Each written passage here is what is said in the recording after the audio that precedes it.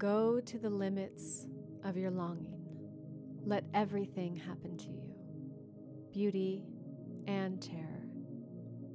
Just keep going. No feeling is final. These are the words of René Karl Wilhelm Johann Joseph Maria Rilke. And if it wasn't printed out in front of me, I might not be able to get all that. Better known as Rainer Maria Rilke, born December 4th, 1875. Even as I began to summarize and share a bit about Rilke, the celebrated and commemorated poet, my attempt will hardly do justice to this complicated and mystical figure. But aren't we all, most of us, complicated and multidimensional? I was just thinking the other day about how we all imbue some kind of, or many, idiosyncrasies. So anyway, not only do I get distracted from the pleasures of my own toils and research and writing about fascinating people, I get pulled into their actual creative work too, especially a poet like Rilke. I chose this beautiful gray sponge episode to be about him because he surfaced so many times in my own orbit around this great big sun. I'd rather read Rilke's writings, letters, poems, than to record an account of his life in my own words. I found it actually difficult to condense this episode into something digestible for my listeners in these brief biographical accounts I get to create. I try to keep them under 20 minutes. From the amount of information I gathered about his life, we'll see how it goes. I often introduce lesser known names in this podcast, if you've explored any of my past episodes. Rilke, being no exception, is one of the more popular. He's the best-selling poet, or one of the best-selling poets, I guess, in the United States, even as he was born an Austrian, where most of his writings have been translated from his German texts. And that makes a big difference, actually, in those who translate. But anyway, in popular culture, Rilke's frequently quoted or referenced in television programs, motion pictures like Jojo Rabbit. Actually, the opening quote came from, they used that line as well in Jojo Rabbit. If you're not familiar with that film, it's an excellent World War II account. Also, Only You, a romantic comedy with Downing Jr. and Marissa Tomei. And Igby Goes Down with Claire Danes. I think I'm going to have to look that one up and check it out. Also, music and more, especially when it's about love or strife, is really where you find reference to Rilke in popular culture. I like what he said about fame. He said, "Fame is finally only the sum total of all the misunderstandings that can gather around a new name." In a 2007 essay by Clive James titled Cultural Amnesia, a re-examination of intellectuals, artists, and thinkers who helped shape the 20th century, James explores Rilke and writes, quote, "To measure the distortion of life we call fame, it's not enough to weigh the misunderstandings against the understandings. We have to see through to the actual man and decide whether, like so many artists, he is mainly what he does, or whether he has an individual and perhaps even an expressible self." End quote. What do we really know about those we imbue with fame? Well, through this podcast, I like to focus my attention on the individual's story and less on what they do. I'm eager and excited to share a bit about this writer and his magnificent mind, especially beginning with his childhood. That's where it all begins. So we began tumultuously. Yes, I love that word. It's hard to say, but it's apropos. His mother named him René and dressed him in skirts until he was 6 or 7. Why? Well, she'd previously lost an infant daughter, and transferred her grief onto her newborn son. And that's not all. He also suffered under his aloof and overbearing father's sense of personal lack. He'd wanted to become an officer in the Austrian army, but unable to succeed in his own dreams, he tried to turn his son into a soldier by sending him to military school. Wow. But Rilke, although a high-achieving student, hated it. He even described his experience as, quote, one long, terrifying damnation. Remember that, because it's going to come up later in his adult life. Both parents wanted him to become a lawyer, but their meager means, even if his mother was well-born originally, couldn't afford to send him to law school. Instead, he attended several universities, loving his learning within a diversity of subjects, a lot of it surrounding art, but he never graduated from any of them. I absolutely love what he wrote about his university experience. He said, quote, "And even if I never reach my arts degree, I'm still a scholar as I wished to be." Like Rilke, I love to learn. And if you're listening to this podcast, I'm guessing you do too. Anyway, maybe it was because of going back to his childhood and his experiences that evolved and made him the man he was. Well, this burdensome childhood experience, like filling the demands to make up for his parents' personal sense of loss, influenced Rilke to become a wanderer and a social misfit, known to often dress in black. I mean, today we call that emo, but I don't know what you would have called that in the turn of the century. Anyway, he was reluctant to cling to personal relationships too, despite a wide circle of well-born and cultured acquaintances and admirers throughout Europe over the whole course of his life. This sense of solitude comes up a lot, was a central characteristic of his life, obviously. He was very introspective, and this sense of self-examination, often critical, showed up in his writing. So you'll hear that word again, solitude, because it really was a central characteristic of his life. But paradoxically, even in favor of this solitude, he loved to love. He loved genuinely, albeit not excessively or necessarily patiently, and he also saw the imperfection of human wanting and desire. But he loved to love. His poems and letters often addressed love and relationships. In Letters to a Young Poet, a great book, if there's nothing else you read by Rilke, check out Letters to a Young Poet. He wrote of lovers not as a union, but as, quote, two solitudes, there's that word again, that protect and border and greet each other. In his own relationships, he maintained an autonomy and impermeability.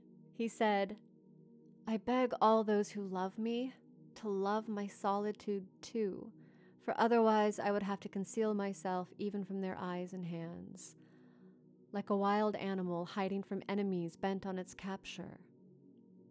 Yes, Rilke loved solitude. He also wrote, quote, "Your solitude will expand and become a place where you can live in the twilight, where the noise of other people passes far in the distance," end quote. And of nature, now remember this, he's referring to nature. He says, "If there is nothing you can share with other people, try to be close to things. Things will not abandon you.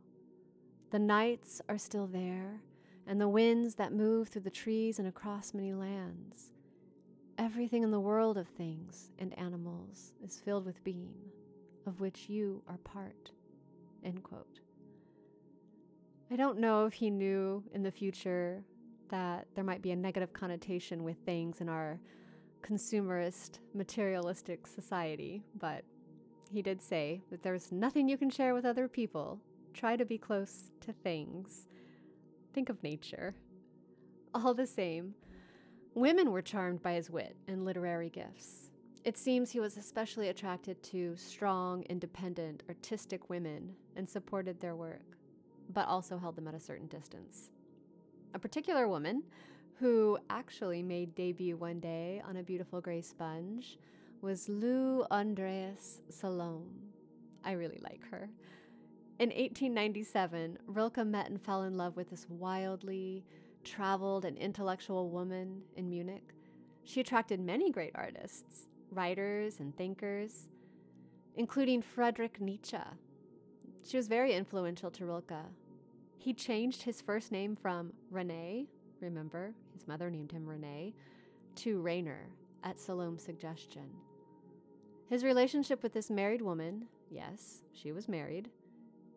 He even traveled with Lou and her husband on 2 extensive trips to Russia, lasted until 1900. Their relationship was unconventional, but intimate. She was his muse, and he suffered pangs of rejection, then happily settled into a lifelong correspondence with her. After their separation, Salome continued to be Rilke's most important confidant until the end of his life. Salome, having trained from 1912 to 1913 as a psychoanalyst with Sigmund Freud, would share her knowledge of psychoanalysis with Rilke. He did eventually marry, which also proved to be an unconventional union. He married the sculpture artist Clara Westhoff, whom he met while staying at an artist colony when he was 25. Clara enthusiastically subscribed to Rilke's definition of marriage. Quote, this is his definition of marriage: the guardian of the other's solitude. There's that word again, solitude. He thought of marriage as a collaboration, not a sacrifice, and strongly supported and encouraged her as an artist. They even had a daughter. Their daughter Ruth was born in December of 1901.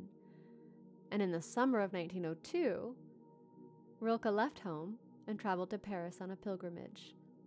I mean, some people might look at that and judge him. Some think he abandoned his wife and daughter. But after Rilke left for Paris, Clara placed Ruth in the care of her wealthy and supportive parents and went on a pilgrimage of her own to Egypt and other places. Like Rilke, the adventurous Clara had a fascinating life.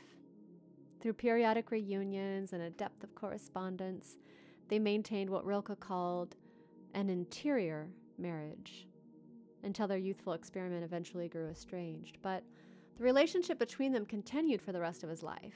A mutually agreed upon effort towards a divorce was hindered by the fact that Rilke was a Catholic, albeit a non-practicing one. Rilke loved artists, literally. I mean, his wife was a sculptor. And aside from the mention of Lou Andreas Salome, he'd had a turbulent affair also with the painter Louis Albert Lassard as well. But he also loved the art itself, which influenced his poetic writing style. He spent several years in Paris, 1902 to 1910, in fact, and found modernism very stimulating. Next time I go to the art museum, I'm going to explore modernism, such as Rodin and Cézanne.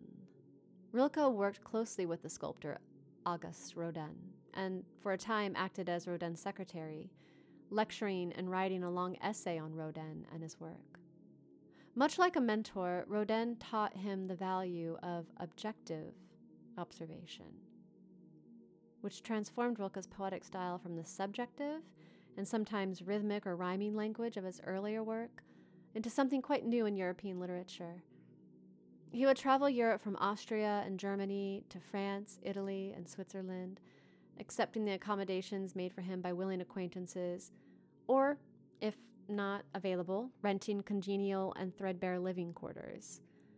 Many influential, aristocratic, and bourgeois patrons adorned him with attention, and he enjoyed their generosities. But he himself would choose to live a very materialistically simple life outside of high society. From 1911 to 1919, if you know your history, this is during the First World War, which interrupted his travels, and he spent the greater part of the war in Munich until he was called up at the beginning of 1916 to undertake basic training in Vienna. And that's where this trigger back to his days at the military academy come up. Influential friends interceded on his behalf. He was transferred to the War Records Office and was soon even fully discharged from the military. But this traumatic experience of military service reminded Rilke of the horrors of the military academy and negatively influenced him to actually go into a deep depression and silenced him as a poet for many years after the war. It wasn't until the early 20s, the 1920s, that he began to write again. While in Switzerland, he stayed at Museau, an estate purchased by Swiss merchant and arts patron Werner Reinhardt, who then invited Rilke to live there rent-free, one of those very generous bourgeoisie kind of patrons. While many poets would often have full-time employment, Rilke didn't balance his art with such additional demands.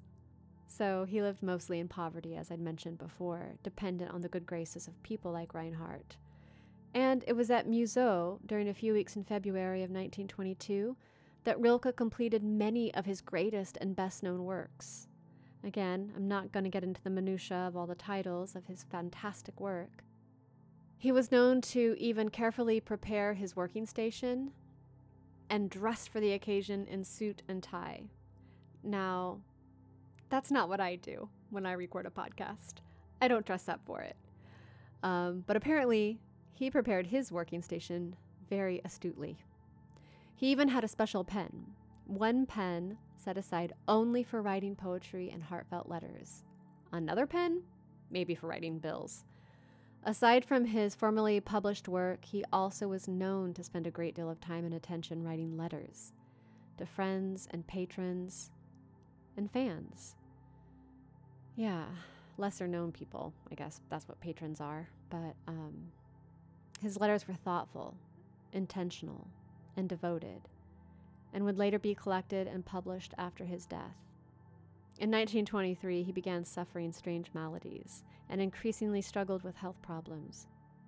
He'd even taken leave to stay at a nearby Swiss sanatorium in the mountains, and I've often wondered about what these places were because we don't hear that term used today, sanatorium. So I did a quick search to learn that these common medical facilities were popular during his time, mostly associated with the treatment of tuberculosis, or what we call TB, in the late 19th and early 20th century before the discovery of antibiotics. These sanatoriums were often in high altitudes or even in arid desert regions for the cleanliness of the air. Many have since become general hospitals or even holistic wellness retreat centers today. While he was at Museau, he would sometimes entertain guests. A rumor developed surrounding his ailing health. The story goes that he was gathering roses in the garden for a visitor, the Egyptian beauty Nimet Iluaibe. Yes, I looked her up, actually, and you can find images of her if you're curious. Nimet, spelled Nimet, Nimet Iluaibe. And that, anyway, he pricked his hand on a rose's stem. I'm going to say stem as opposed to thorn because I recently was tuning in to a botanist friend of mine who was describing the difference between plants and thorns versus prickles. And apparently roses don't have thorns. Roses have prickles. I feel like I've never lived at all since I've only ever thought of roses having thorns. But anyway, I digress. This small wound from a prickle failed to heal. It grew rapidly worse as his arm swelled and his other arm became affected. Whoa.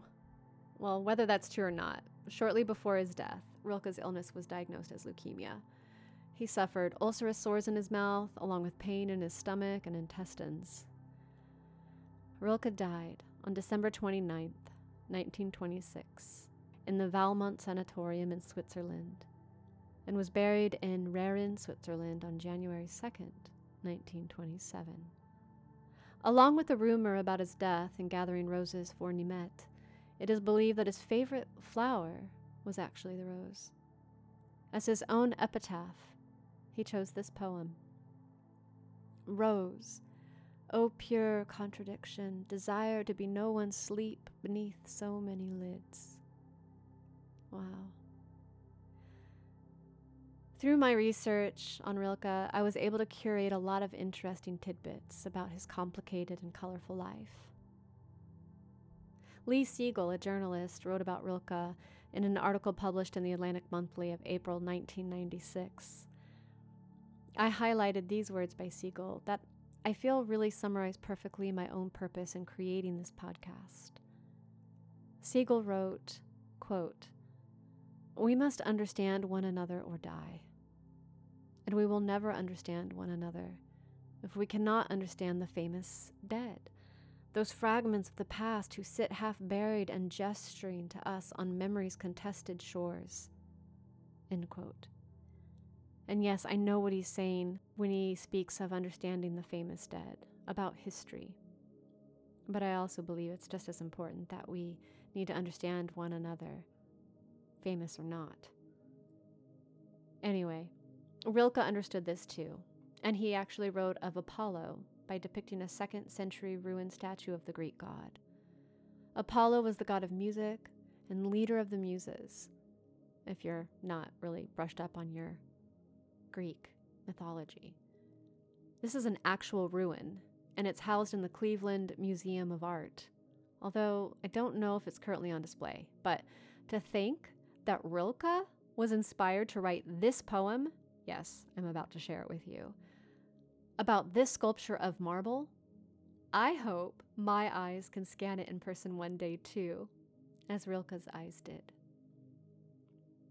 Here's that poem, titled Archaic Torso of Apollo.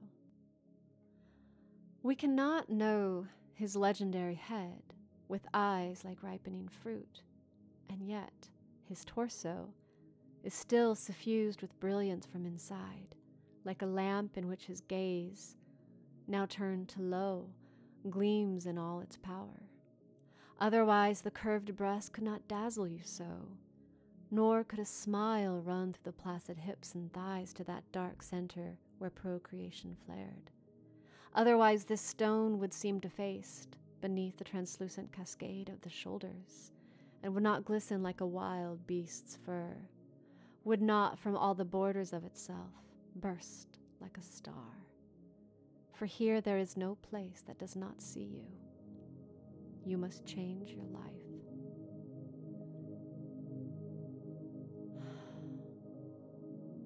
Yes, in understanding more about others, such as Rilke, perhaps we can understand ourselves better too. I hope you've enjoyed this episode of A Beautiful Gray Sponge. I look forward to the next episode. Thank you for listening.